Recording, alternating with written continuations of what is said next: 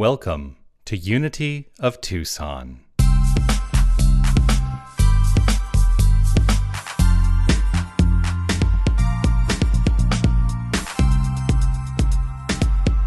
you.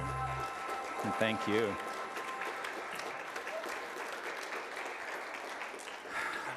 That's it's a song I have wanted to sing for years, and I just never quite got it together until today.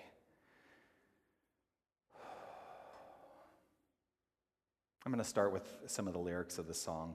I am not a stranger to the dark. Hide away, they say, because we don't want your broken parts. I've learned to be ashamed of all my scars. This is a real uplifting New Thought kind of song, isn't it?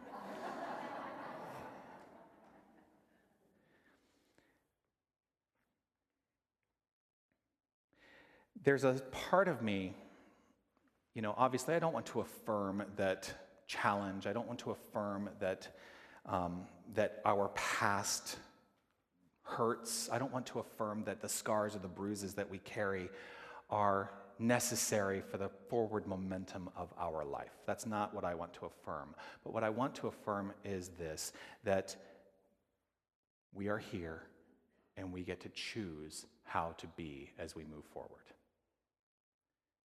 And irrespective of any of that past stuff, where we may have been told to hide away, where we may have been told, we don't want your broken parts, where we may have learned to feel shame around whatever scars we may be carrying, none of that matters in the here and now moment.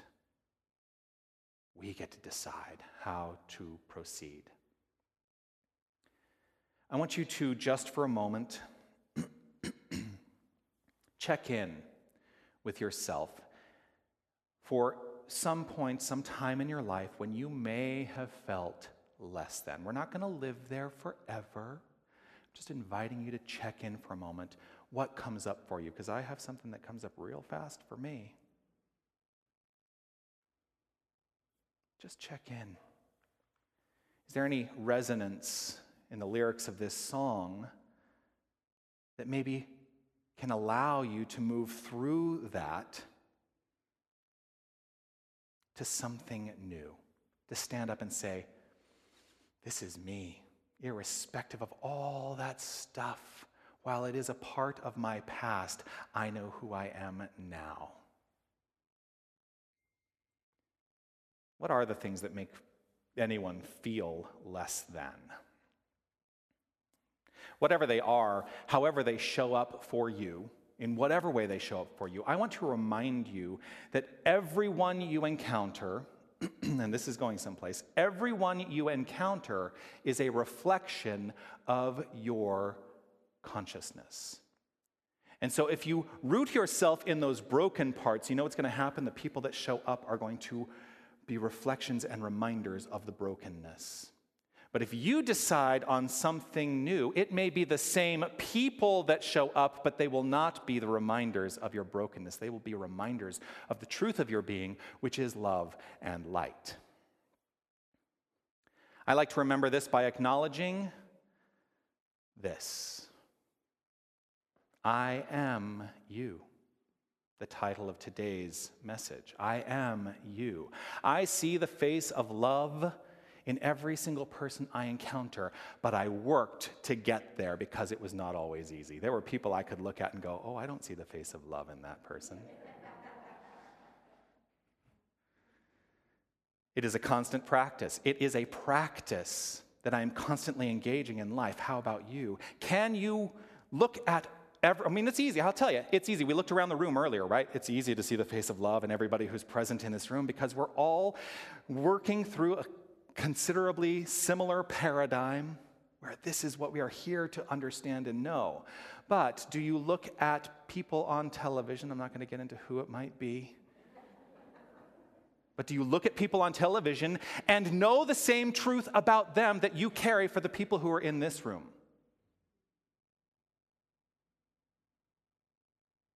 I am you.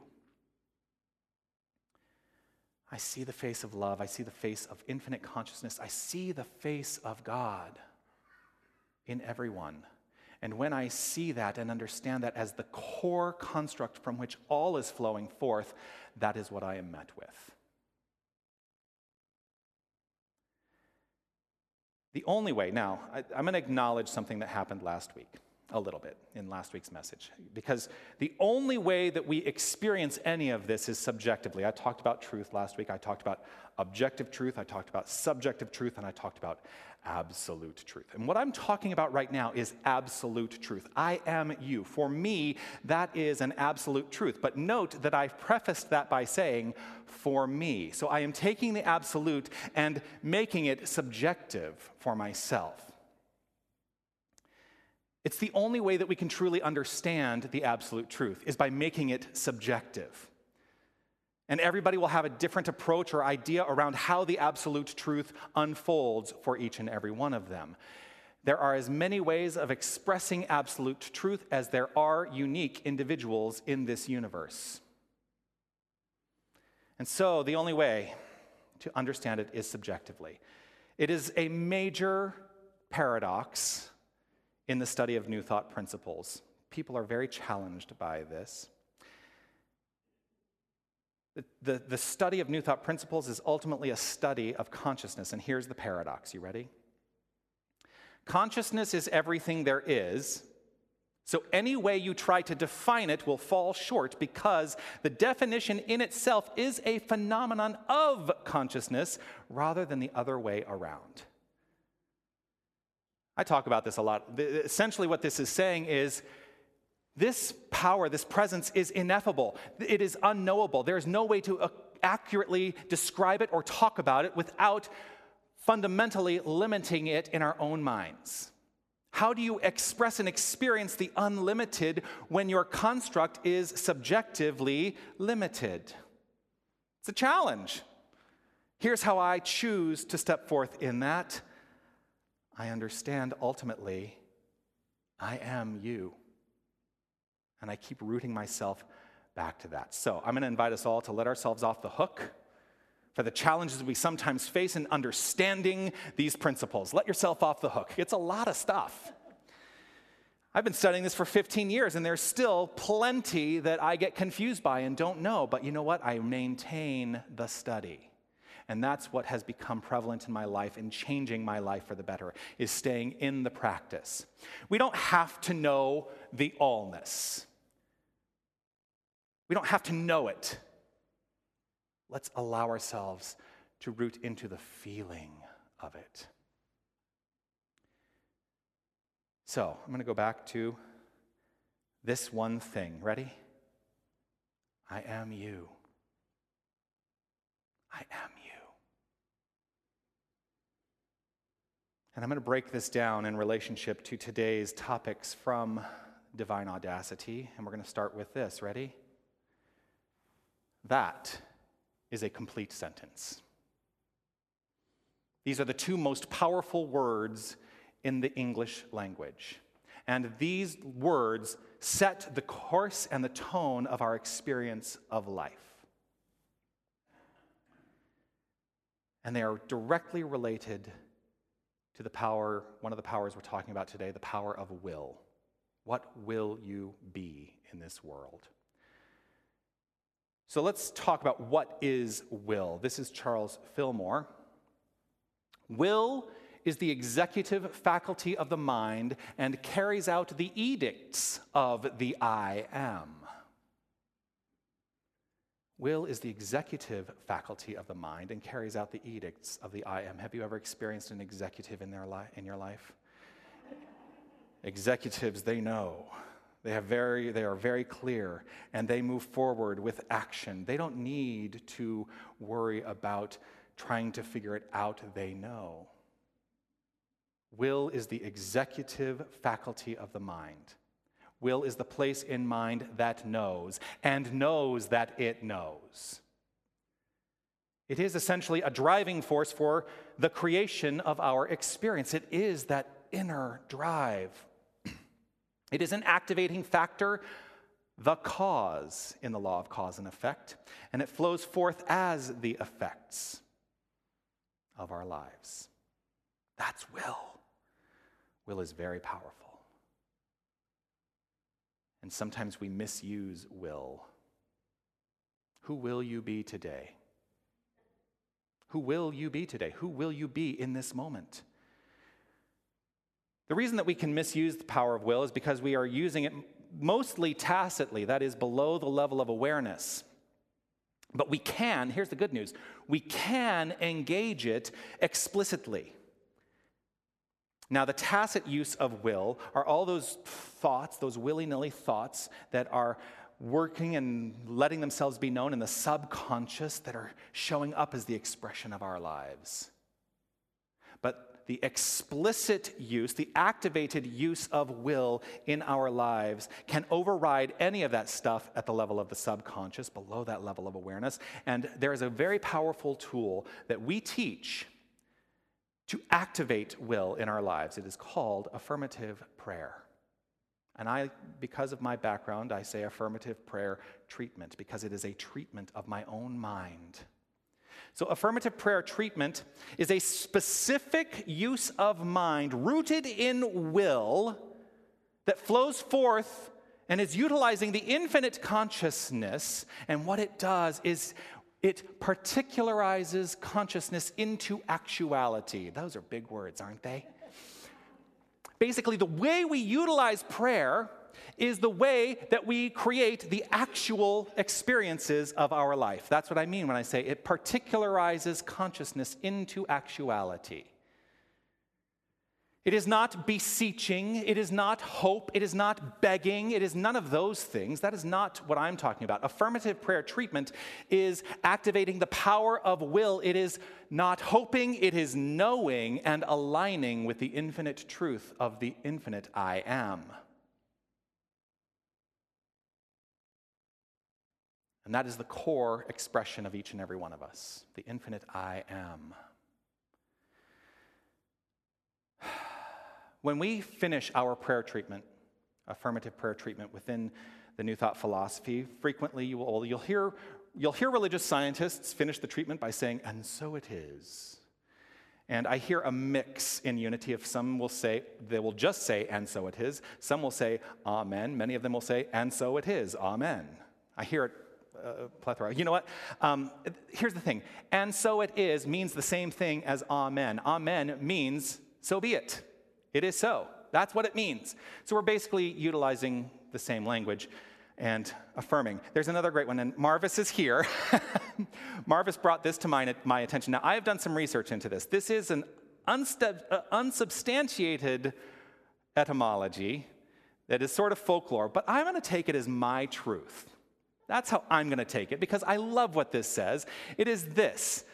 There is an Aramaic-rooted word that we use sometimes, and that word is abracadabra. Abracadabra.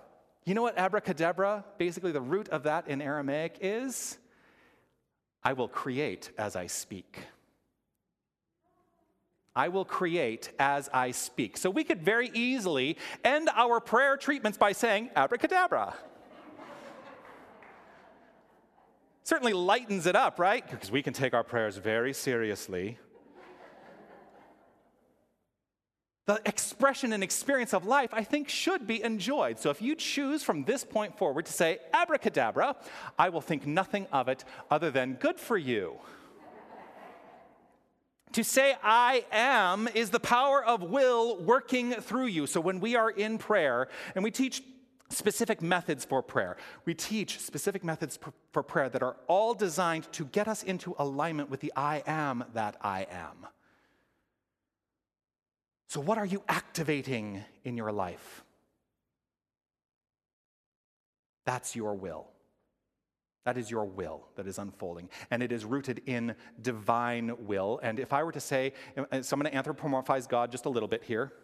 If I were to say that there was any sense of divine will, God's will, the divine will for each and every one of us is to love and create. That's it.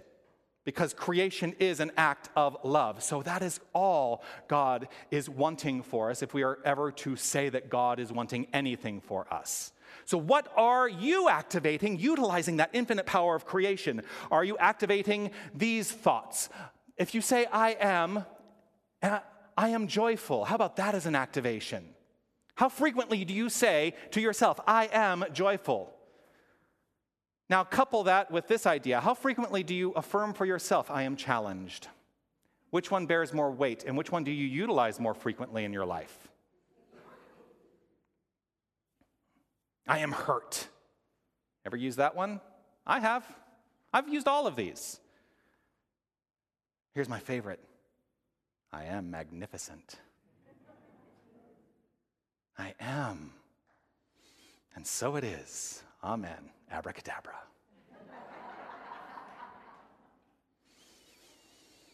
Now, there's a caveat. And it's a great way of understanding how will is utilized in our life. Will itself, as an activating power, is rooted in a sense of ease.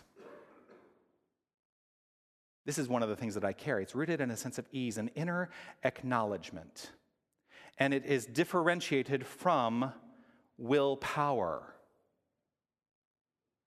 which can show up as coercion.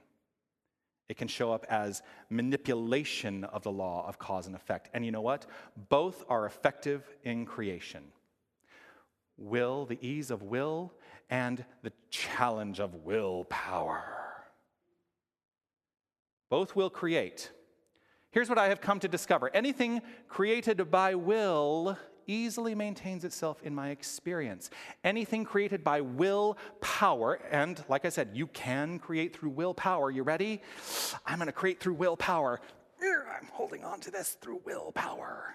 This life that I want to live. Oh, I'm getting exhausted now. Okay, I don't think I can hold on to this much longer. This is not very easeful. Okay. And you know what happens when you let go of the willpower? Whatever it is you created dissipates. So ease is a construct of divine will. Let us create through ease. Let us let go of any core beliefs that we have to create through coercion or manipulation or challenge. So what would you like to create today? Activate the will. Activate that will. Engage that will, you ready for this? Through the next power we're talking about today. One of my favorites, imagination. Imagination, Linda Martello-Whitsitt says, is our powerful capacity to picture what can be. When we picture what can be, we set the tone for will to take over easily and create that in our lives. Imagination is so magnificent. I love to utilize my imagination. How active is your imagination these days? I say these days because I look at that in comparison to how active my imagination was when I was a kid. My poor dad, my dad is in the back of the room. He helps out with the technical aspects of the service. And he can tell you that there were days when he would come home from work and my imagination would have taken over and I would have created entire worlds out of, fabric and lights and action figures and all kinds of stuff all over the living room. But that was the imagination taking over and allowing itself to show up in creation. How active is your imagination today? Do you have the imagination of a child? I like to think that I do sometimes, because that was a really great time for me. How about you? Was there a point that we came to at some place in life where a belief took root that an active imagination was not necessary? Perhaps it's because the fundamental idea is that we had to become practical. We had to grow up at some point. Had to become practical. And it was in that moment that we became less inclined to make things up. Imagination is a powerful, powerful tool because it unlimits our potential. It unlimits our possibility. Without imagination, there is no progress. We would be relegated to sameness in the expression of our lives. It took imagination to expand the limitations of what we believed, to develop equations that allowed the building of ships to sail across the sea, to the development of industry. This is all rooted in imagination. It took imagination to allow the revolution of computing so that we can all walk around like zombies looking at our phones, which maybe is killing the imagination now. But you get to decide how you choose to be moving forward. Without imagination, we might still be looking at the shadows on those cave walls without questioning them. Imagination is the thing that got us to turn around and see the light and understand that those shadows are made up. When we left behind a belief in the supremacy of the shadow, we brought forth the understanding of this, and this takes me right back to the talk title, but formatted a little differently. I am you, which is really this.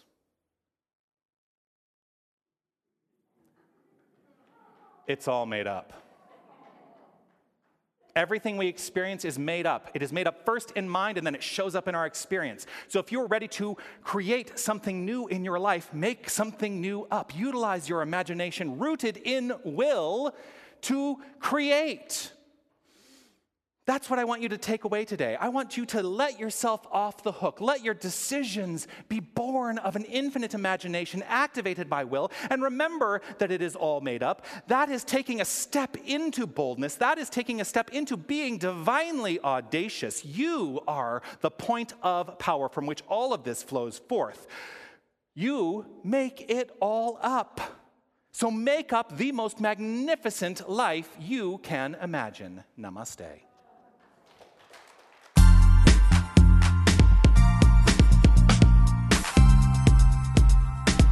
Hi, this is Reverend Jonathan Zenz, and I want to thank you for listening to the podcast of my Sunday message. Your financial support will ensure that we can continue to offer this as an option for inspiration.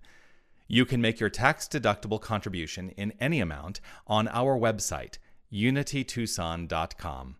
Once again, thank you for listening. You are magnificent. Namaste.